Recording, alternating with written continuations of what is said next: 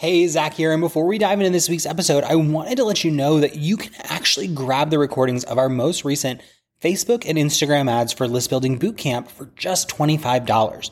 Now, in January of 2024, we hosted a 5-day live training where we walked our clients through step-by-step how to set up ads that grow their email list every single day so that they're always growing their business, always growing their audience, and always having new people to make offers to.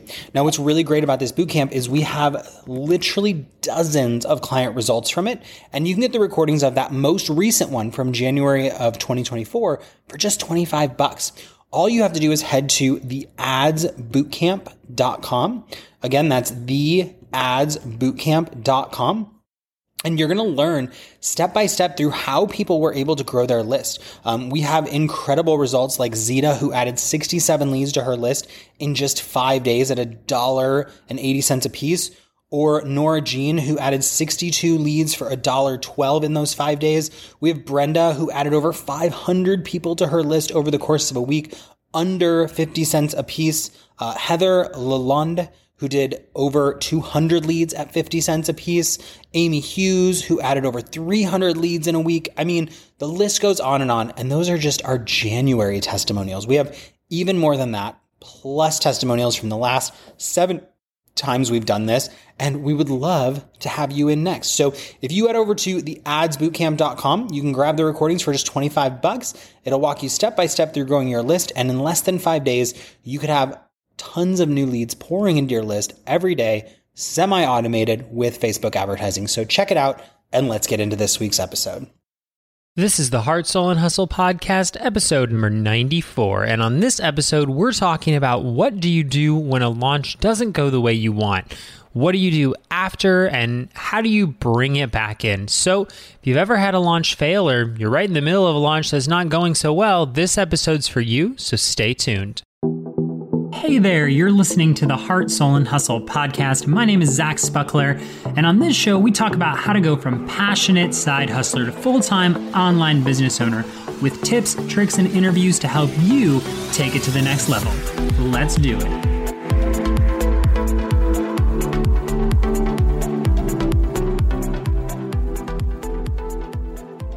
What is up, Heart Hustlers? Welcome to another episode of the Heart, Soul, and Hustle podcast. Now, I'm pretty pumped for this episode because we're talking about launching, and more specifically, we're talking about what do you do when a launch doesn't go the way you want it to. You know, we hear all these great stories about these big, massive launches and how they go so well and how people make, 6 figures, 7 figures on these big launches. But sometimes it can really kind of creep into our own feelings of self-worth and ability to launch. And the reality is everybody has launches that don't go according to plan. I wanted to start this episode by just giving you some reassurance that a bad launch does not a bad business or a bad person make. Sometimes we really get caught up and we tie the value of ourselves or our business into one launch. And the reality is one launch is not the entire defining moment of your business. And you can have bad launches. In fact, I've had bad launches myself. Even in the past, few months, we've done launches that have not gone so well. And so I just wanted to start by saying, look, it's okay if you have a bad launch.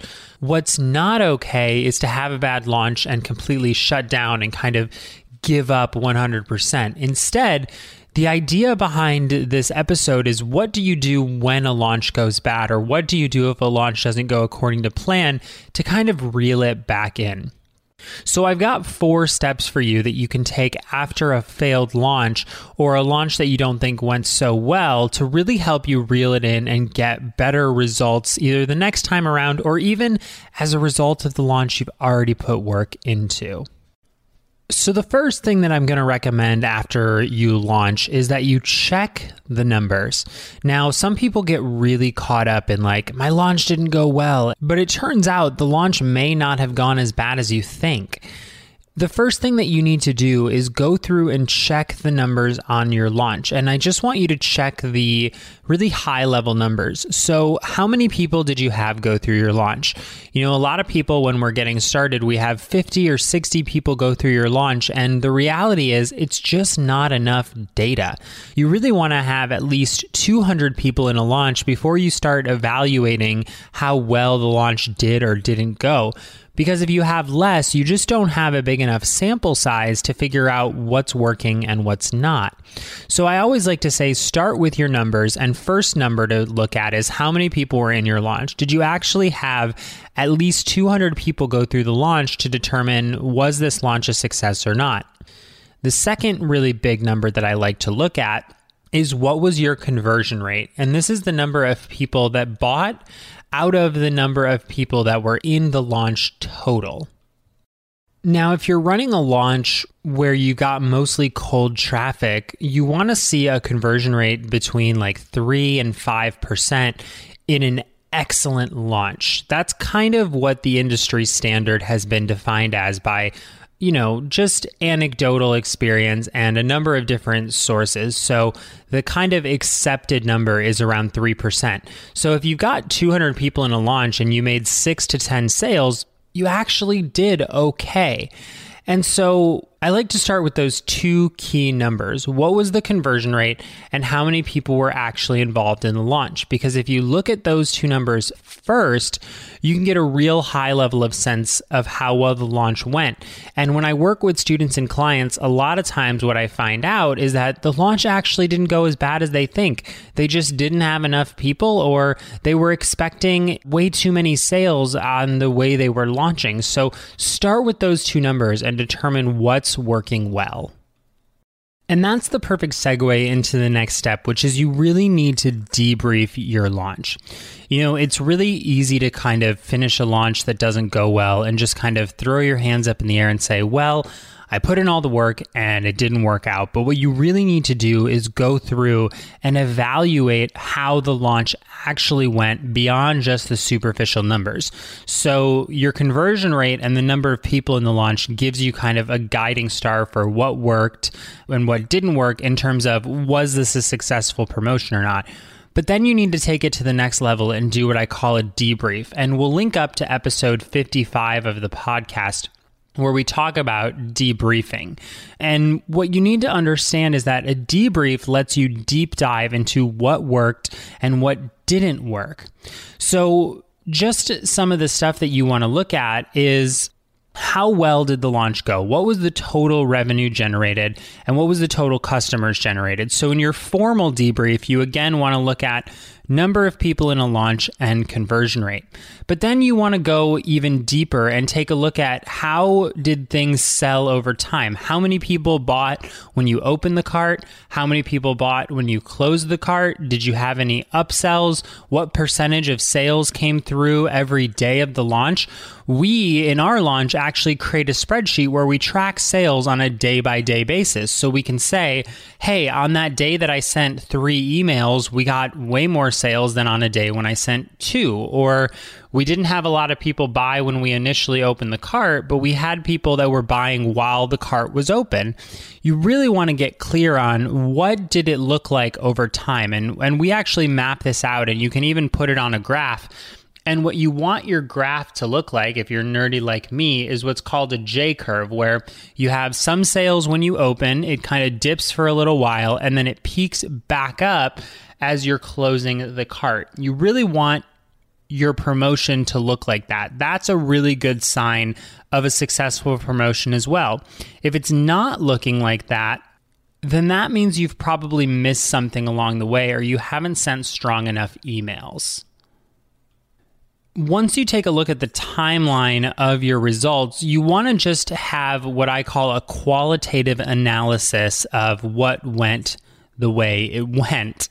And so what that means is, take a moment to write down what actually worked during this promotion. It's really easy to get caught up and be like, this promotion didn't go well, it didn't work well, blah, blah, blah, blah, blah. But you want to look at what worked well. Let's say you were doing a webinar. Did you have a lot of people show up for that webinar? And maybe the webinar didn't sell the way you wanted it to, but did you have a lot of people go through it? Right? Maybe you ended up having a really great attendance rate. And so that could be a huge indicator that the problem isn't your launch, it's that your webinar wasn't strong enough.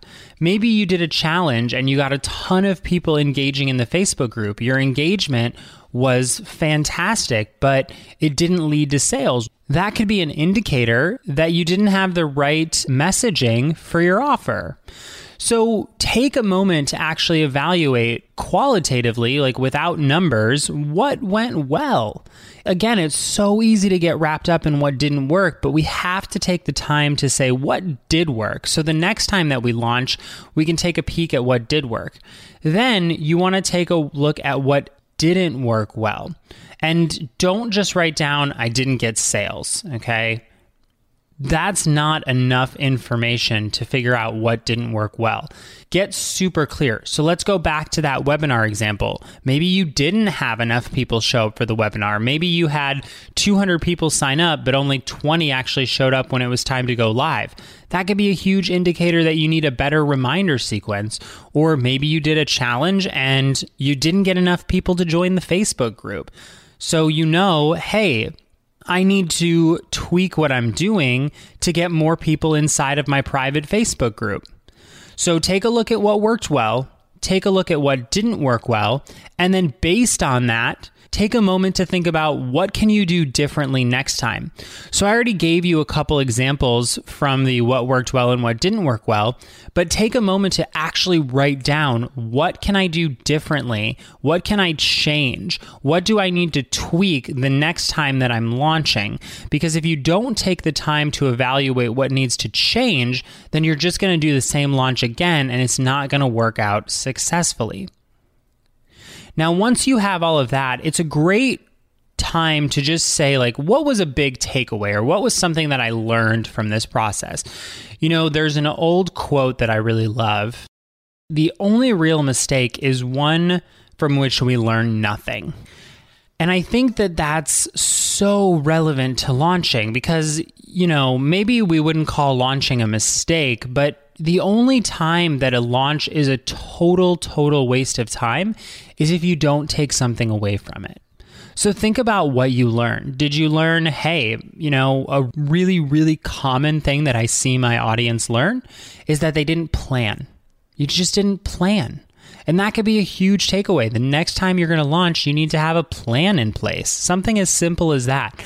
But what is something that you learned as a result of this not so successful launch that you can actually take to the bank? So now that you've checked the numbers and debriefed your launch, the next thing that you can do is survey your audience. And this is so key. You can survey your audience to find out why didn't they buy? And you don't want to ask just in an email like, hey, I noticed you didn't buy. You want to say something along the lines of, hey, I noticed you didn't join my program or my coaching program, and I just love to get your insight on why it's not a good fit for you. And then you can give them a link to like a SurveyMonkey or a Typeform and give them the opportunity to tell you why they didn't buy in their own words. You know, up to this point, we've talked a little bit about, you know, checking your numbers and what worked well and what didn't work well. But the best source of data is going to be your customers that didn't take action. So you want to take the time to survey them and ask why they didn't buy.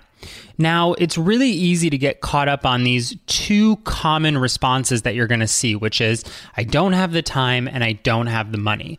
Those are always going to be responses, okay? Always.